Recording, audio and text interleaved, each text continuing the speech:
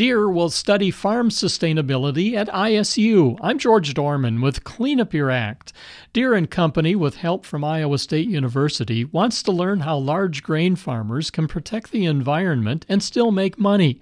Andrew Greenlee is senior staff engineer for the company's Sustainability Solutions team. He says they'll use 8 10-acre fields to test 4 tillage methods for corn and soybeans, ranging from conventional tillage to no-till with cover crops.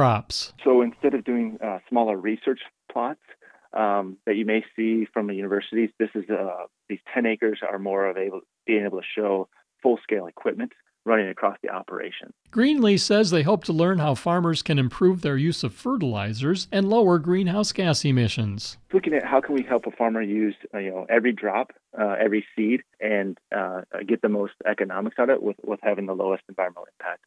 Building that soil health, building organic matter in the soil, helping with reducing runoff. Iowa State faculty and students will assist Deere during the 5-year project. I'm George Dorman on 88.3 KCCK.